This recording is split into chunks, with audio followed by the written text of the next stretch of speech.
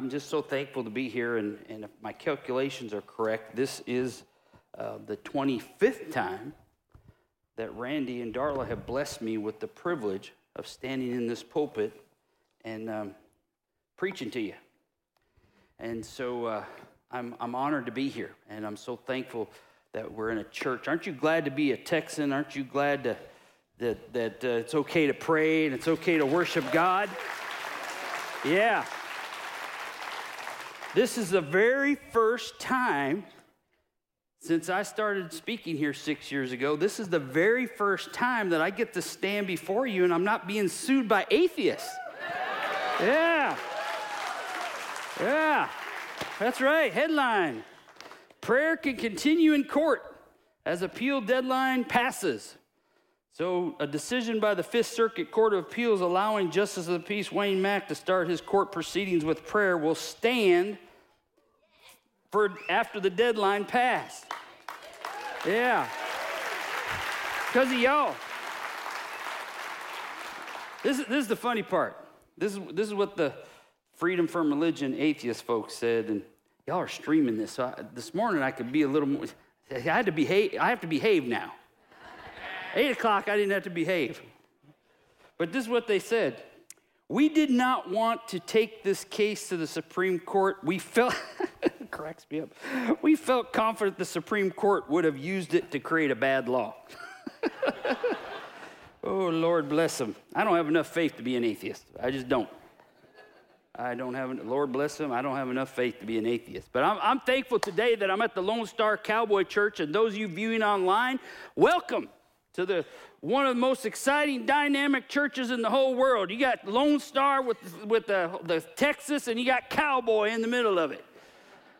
I can't get more Texan than that, right? Aren't you thankful today that you're in a church that embraces the Word of God? Over and over again, Randy and the ministry team here preach and live the Word of God. Amen?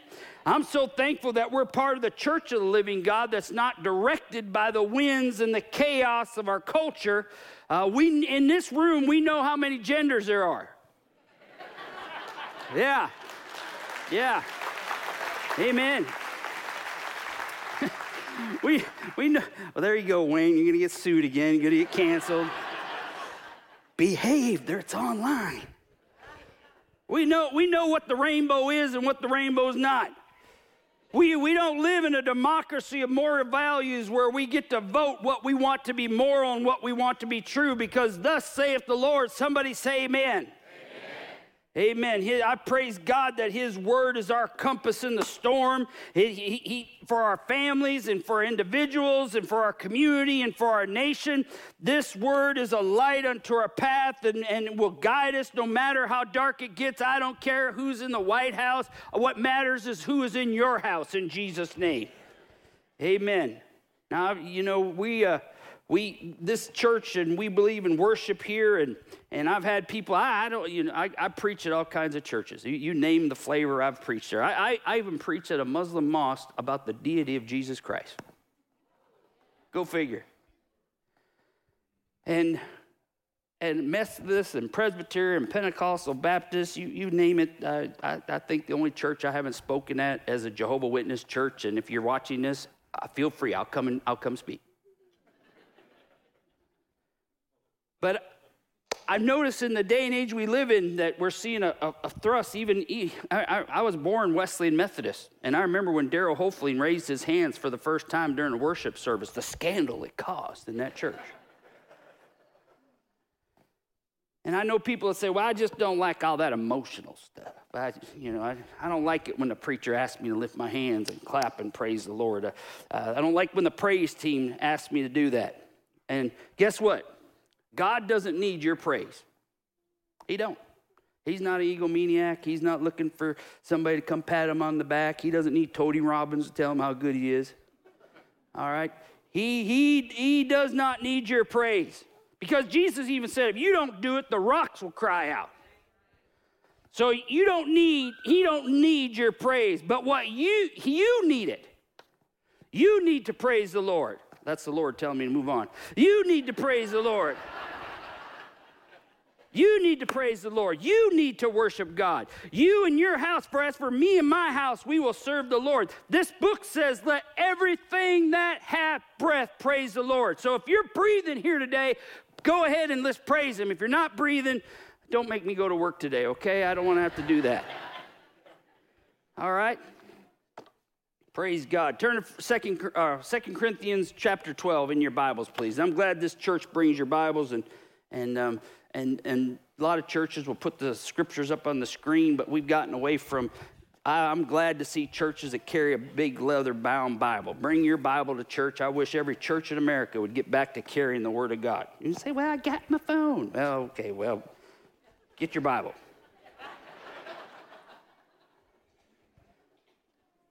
Now, Paul is writing to his problem children, the church at Corinth, in this book. He stayed with them in 1 Corinthians as he wrote there. He wrote that letter after he'd been there for 18 months, and he wrote the church at Corinth. And he finds himself writing this letter 3 years. He was in Ephesus for 3 years, and so he's writing back to his second letter to the church at Corinth, and they were his problem children. In the first book of Corinthians, he's talking about sexual immorality, and they were hung up on who baptized them. I was baptized in John. I was baptized in Paul. I was baptized in Paul. And they were hung up on tradition and what they should eat, what they shouldn't eat, whether they should be married, should they not be married. And so in the second book, he says, look, Cleo come to me, and y'all got some problems. And so Paul starts talking to them about this in this book. And so Paul was the Gentile apostle. He wrote 2/3 of the New Testament. And so when he begins here in chapter 1, he starts telling them, it is doubtless and not profitable for me to boast. I've come to visions and to revelations of the Lord. I know a man 14 years who, whether he was in body or not in body, that God spoke and he was caught up to the third heaven. You go to verse 4, it says he's caught up into paradise and heard inexpressible words, which were not lawful to utter to man. And of such I will not boast, because I don't want anybody to think I'm bigger than what I am. And he goes on to say here, for I might desire to boast, but I'm not fool enough to do it. But I refrain lest anyone should think of me above and what he sees or hears from me. In the book, he's opening up to these problem children in Corinthians, and he's saying, look, I've done all these things. Paul was the Jew of Jews. He was a Hebrew of Hebrews. He stuttered under Gamaliel. He was very learned. He was very intelligent and very respected in the Jewish community. And as he's writing to them, he says, I could talk about all these things, these visions, revelations. When Paul said, the Lord said to me, it wasn't some crazy cousin that just wanting you to invest in his company, right? When Paul spoke, he spoke with apostolic authority. And so as he opens up himself in verse 7, he says, unless I should be exalted be above measure by the abundance of revelation, a thorn in the flesh was given me, a messenger of Satan to buffet me, lest I be exalted above measure. Concerning this thing, I pled with the Lord 3 times that it might depart from me. And he said to me, my grace is sufficient for you, for my strength is made perfect in weakness. Therefore, everybody say therefore. Most gladly I would rather boast of my infirmities. Notice he said boast. He didn't say anything about posting. I'd rather boast of my infirmities, that the power of Christ may rest upon me. Therefore, I take pleasure in infirmities, in reproaches, in needs, and persecutions, and distress for Christ's sake. For when I am weak, then I am strong. Father, in Jesus' name, we thank you, God, that you would pour out your glory in this room today and those watching online. We pray, oh God, that we take spiritual authority over anything unclean or untrue that would inhibit the free flowing of your Holy Spirit, your purpose, your power, and your plan. We commit this time to you, God. I'm a fractured, broken vessel, but please, Lord, flow through me. And one more time, God, let your word flow and touch somebody that needs to know you in the power of the Holy Ghost. In Jesus' name, everyone said, amen. What is the biblical use of the word therefore? What is therefore? When you see this word in the Bible, it typically serves to connect truth with a proper response. In effect, it's saying, this is so, therefore do that. And so as we receive the word therefore, and we see that link in that indicative statement of fact, imperative statement of response to the word therefore, you find it all over the Bible. That single word has great power because it brings together the work of God and the proper response of humanity to that word. You might even say that the entire Christian life is built on understanding what the therefores in the Bible are there for. And for the next few moments, I want to preach to you, what are you there for? What are you there for? And I'm going to apologize to you people in the front row. You're in the splash zone right here, apparently. Beginning at Genesis 2 all the way through Revelation 18, there are 1,237 therefores in the Bible. Now, as Texans, as Americans, because of our heritage, self-sufficiency is kind of a trademark. I think because of Sam Houston, our founding fathers, Christopher Columbus, who apparently got canceled a while back, set out on the sea and going searching for a land that nobody knew that they had. William Travis famously drawn his line in the sand at the Alamo. Davy Crockett, Lewis and Clark, Daniel Boone. Self-sufficiency is kind of an American thing. I can tell you everywhere in the world, when they see that American flag, they know hope is coming. And so as Americans, we kind of have a patriotic self-sufficiency. But if you look at the Word of God, the essence of sin is really self-sufficiency. The essence of Christianity is God's sufficiency. To diminish our self-sufficiency, God sometimes will allow suffering to come into our lives.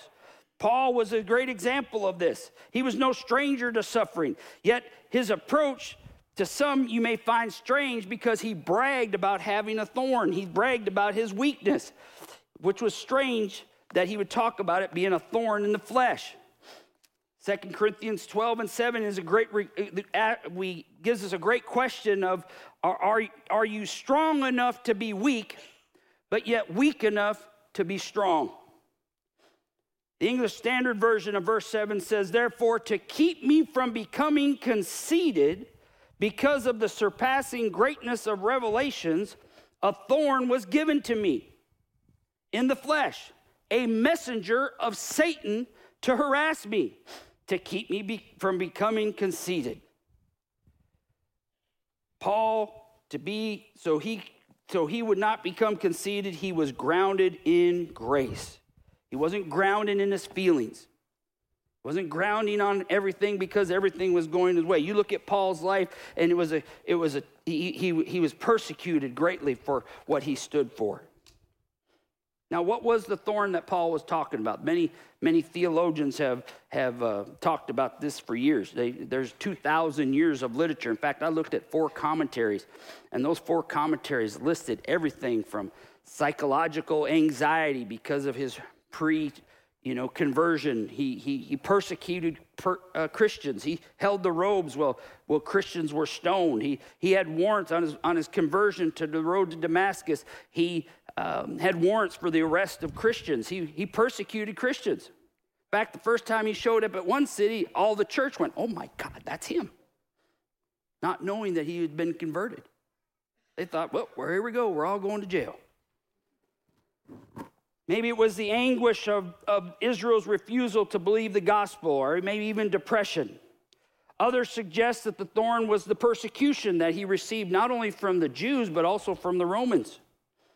Others summarize that it was some kind of physical illness. History, not the Bible, but history shows that Paul had multiple ailments, and because of he was beaten and left for dead multiple times, one historian says that by the time he got to Rome, before he finally gave up his life for the cause of Christ, he was very disfigured just from the beatings.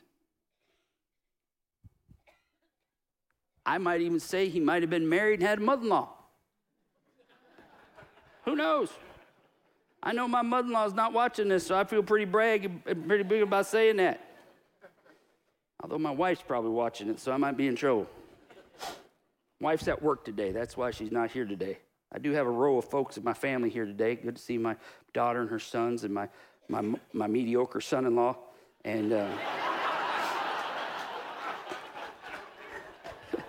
did I say that out loud?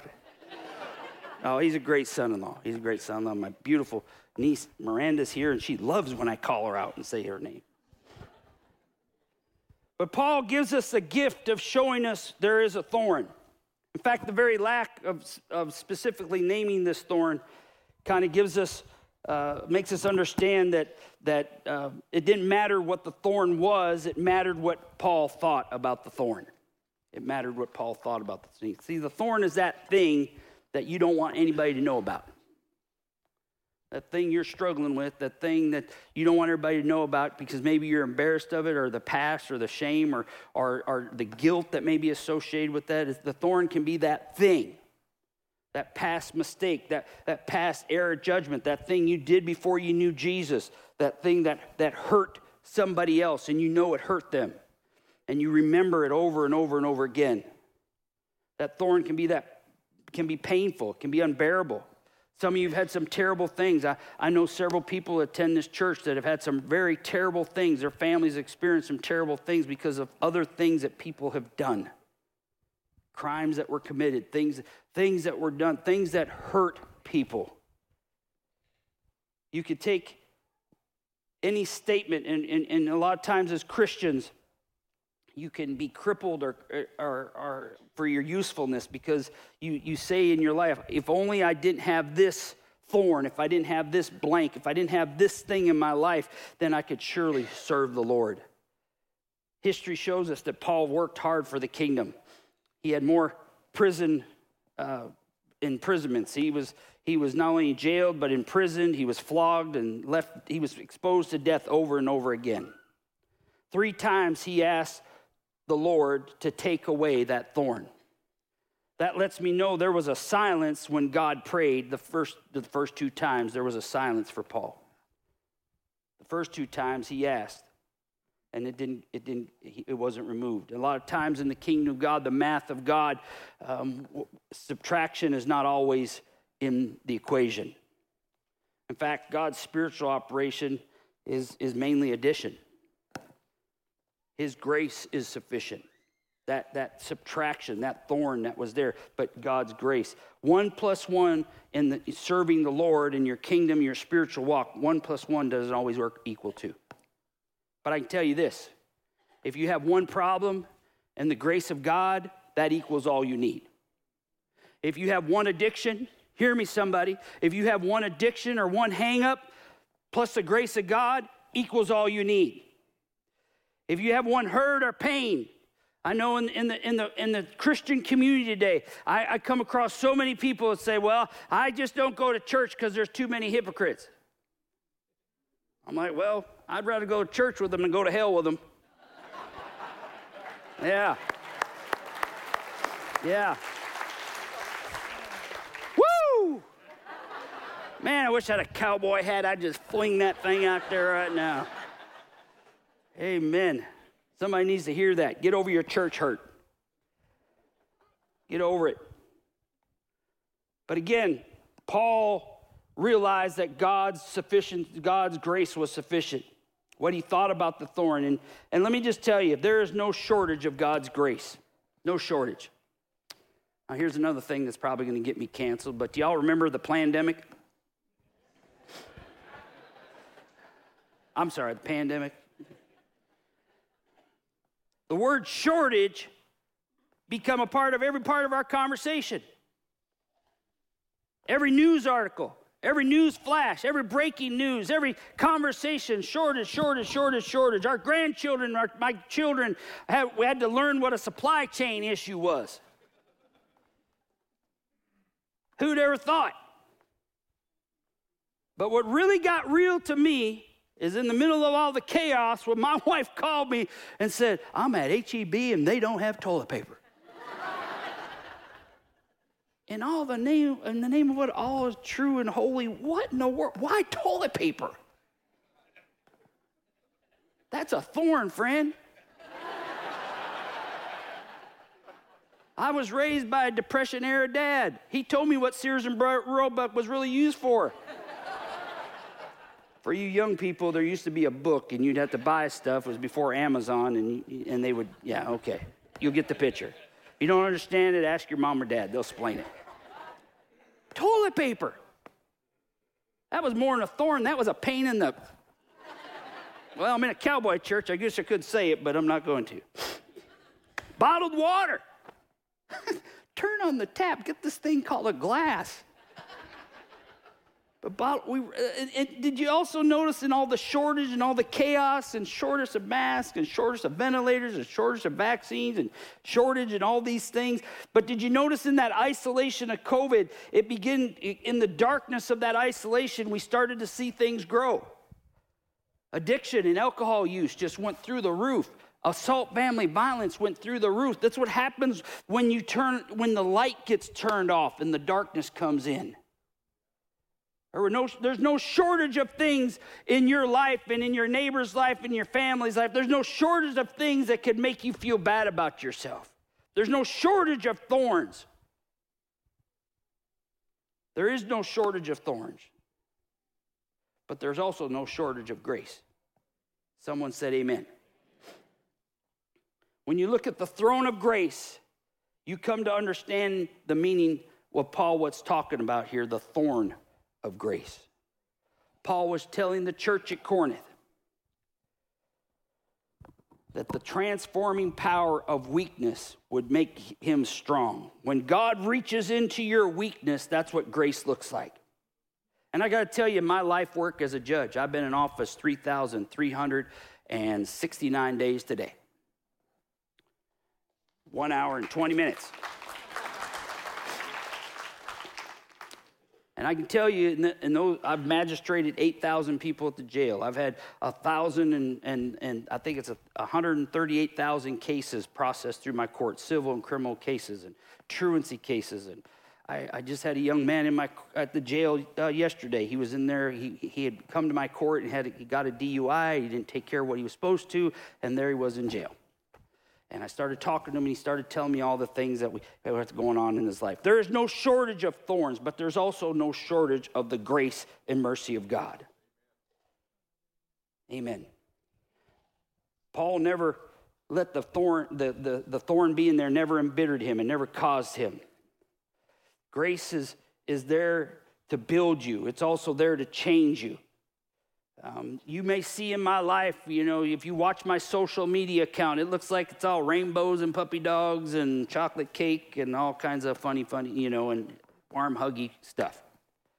I get real on there sometimes. I've gotten real about some things, about preaching here. Had some guy get on my account and tell me how evil I looked and told me to do things to myself that weren't biologically possible.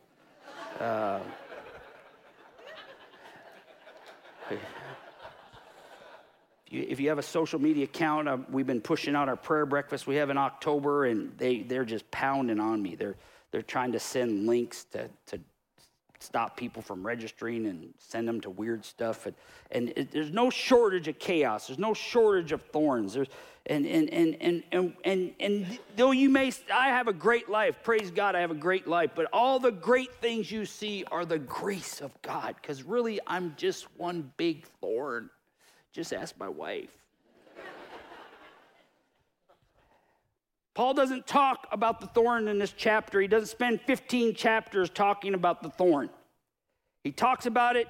He says, I'm not going to boast about these things. And I mentioned he's not going to post about it. There's no poor me. He didn't write to church at Corinth and say, okay, guys, I'm going to come see you as soon as I'm done at Ephesus.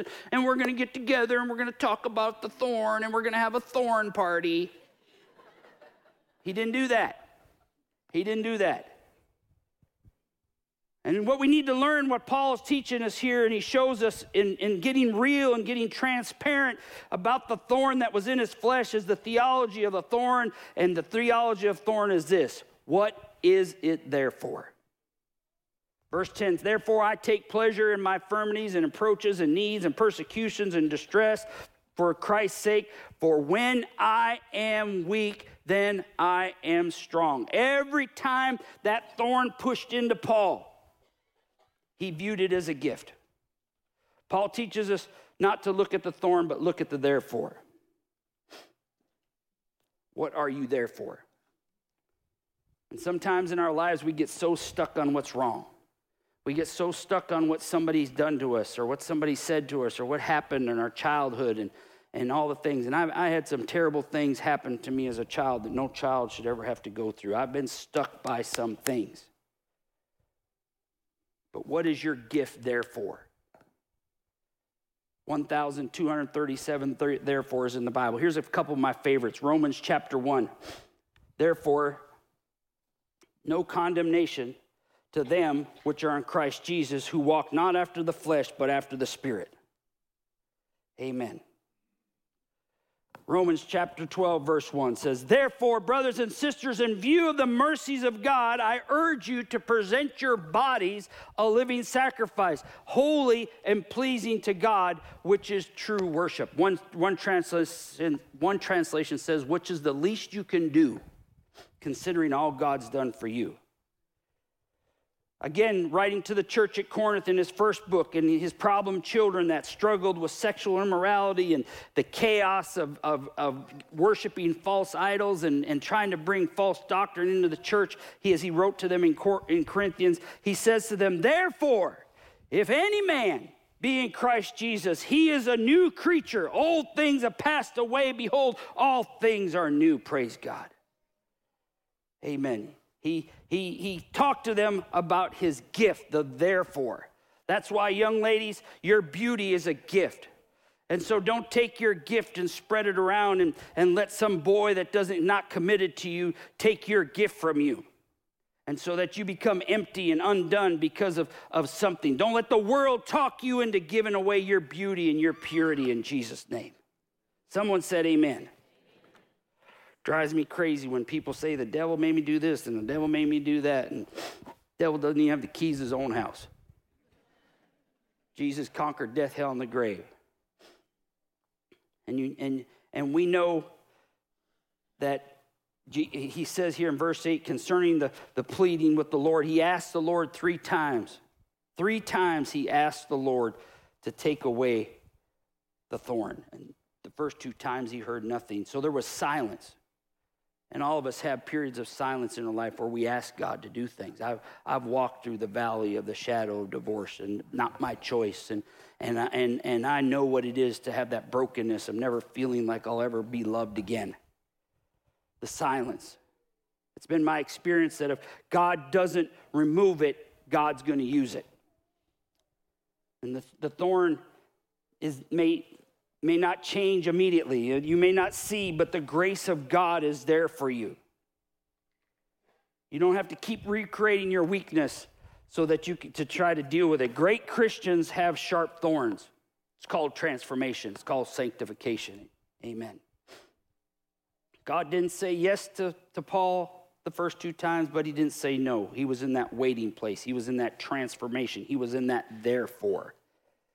Maybe you have prayed to yourself. Maybe you've prayed and asked God, this is my situation. I don't ever see it getting better. I don't know where the answer is going to come from. I've got some things going on in my family right now that totally has nothing to do with anything we've done, but things have been thrust upon us. And I don't know how I'm going to pay for it. I don't know what's going to happen. I don't know where it's going to come from, but I know it's going to be there because his grace is sufficient. I know it is. His grace is sufficient. My Lord, hear the angels. Oh, hey, Johnny.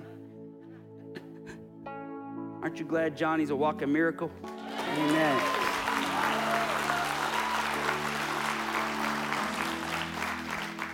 And they are glad that you are there for. I can't imagine not shutting down Randy Weaver. He'd be preaching for 3 days.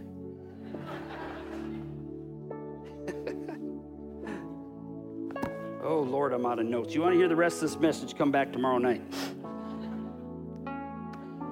Amen. There were 2 voices in this text. There was a messenger of Satan and there was a messenger of grace. Noah waited 120 years before he heard from God. He preached 120 years, repent, the flood's coming. Some of you left 10 minutes ago when you realized I was running over.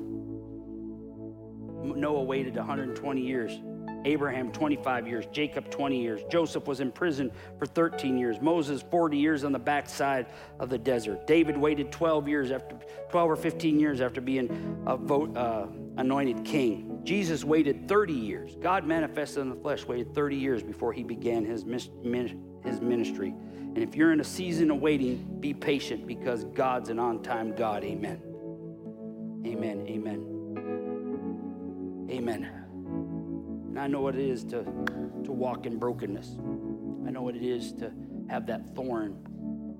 20 years ago, I was told that I would no longer be married, and I didn't take that really well. I was one step away from ordination. And so my life, I knew from the age of 14, I felt the call. I was filled with God's Spirit at the age of 16 with the gift of the Holy Spirit and overflowing. God's doing great things in my life, and I never, ever imagined that I would find myself in that place. The faith that I'm a part of, if you get divorced, maybe 20 years later, they might let you pick up the offering. And so I felt like my life was over as I knew it. So I was in a dark, dark place.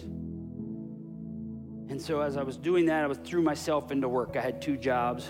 I was director of building services. I started as a custodian with the county. Many of you know that story. I started as a custodian, and now I'm a judge. I tell people my memoir is going to be from janitor to judge and all the crap I cleaned up in between. It's a cowboy church. Tom, I can say crap. It's a cowboy church. You okay with that, Ray? All right. I was in a broken place.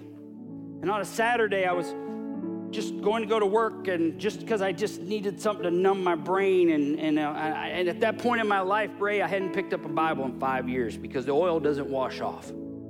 You can run from God all you want, but once you've been sealed and once you've been filled with God's Holy Spirit, he don't go anywhere. You might, he doesn't. And so as I was running from God and contemplating what life was and was it going to be, and I was about to leave, the shift was just about over, and I was out here in Montgomery, and they dropped a disturbance call out here off of 1097 West. So I showed myself en route to it. I got there, and it was a lady that fosters children, and she said, I got this girl here. She's 16 years old. She don't want to listen to anything I'm telling her to do. She wants to run away. I'm just done with her. I'm done with her. I want her. I'll take her away. I'm done with her. Oh. I remembered this time. Found her in a closet. Went and got her. Took her outside so we could talk. I was there 2-3 hours. Telling her the things that she could do. Felt the Holy Ghost. Telling her that her life wasn't over. This was her 10th placement. She'd been discarded 10 different times. People said, I don't want you anymore. Dad went to jail for the things that he did to her. I just poured into her.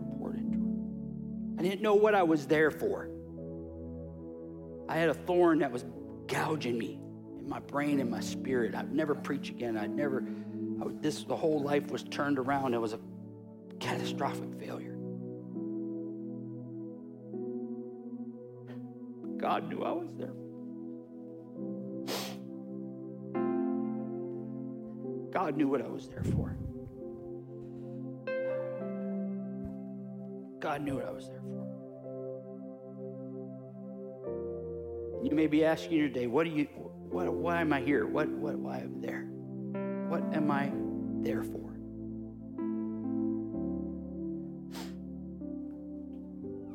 That day,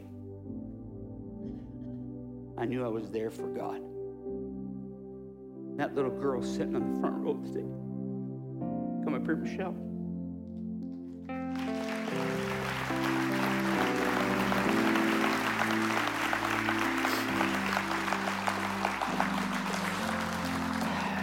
Just give me 4 awesome grandchildren, sons of thunder. 3 of them are sitting on the front row. 2 awesome stepdaughters. Call him mediocre son-in-law, but he's actually a great son-in-law. I was there, what I was there for. And I didn't adopt Michelle. Michelle adopted me. I was there for a reason. You know, if every place of worship in America, if one family from every place of worship would take in a child, there would be no CPS custody system. There are 425 places of worship in Montgomery County right now. There are 389 children that don't have anywhere to go. This is a living example of being there and knowing what you're there for. I love you, Michelle. Love you, Michelle.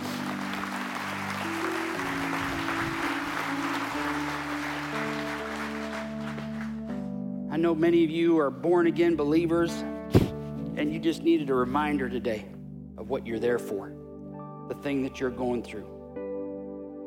Paul wrote to the church in Hebrews, chapter 11 is called the faith chapter, and he named all these guys that I mentioned ago were speaking, and it called the faith chapter. But then you go to Hebrews chapter 1, Paul writes this: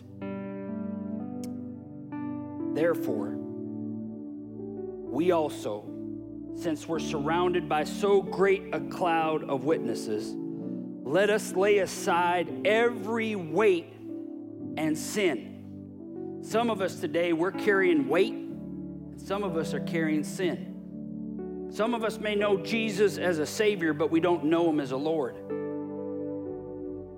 Which so easily ensnares us, let us run with endurance the race set before us, looking to Jesus, the author and finisher of our faith, who for the joy that was set before Him endured the cross. Why was He there for? You were there. He was there for you. That's what He was there for. That's what He was on the cross for, so that you could walk in the abundance, and that you could lay aside every weight, and that you could continue as He did. He despised the shame and sits down at the right hand of God. What you think about you're there for is what matters. He stayed on the cross for you. Amazing grace, how sweet the sound that saved a wretch like me. I once was lost, but now I'm found. I don't know what weakness is. I don't know what your thorn is. I don't know what you're going through. You're here today because you needed something from God, and I hope you've received what the Spirit of the Lord is trying to say to you. You are there for a reason. Never has there been a day and age where the church of the living God needs to stand up and speak against the chaos. Be bold in your faith. Don't be afraid of being sued or being canceled. Stand up for Jesus. He said, pick up His cross and follow Him. Amen. Amen. Let's all stand.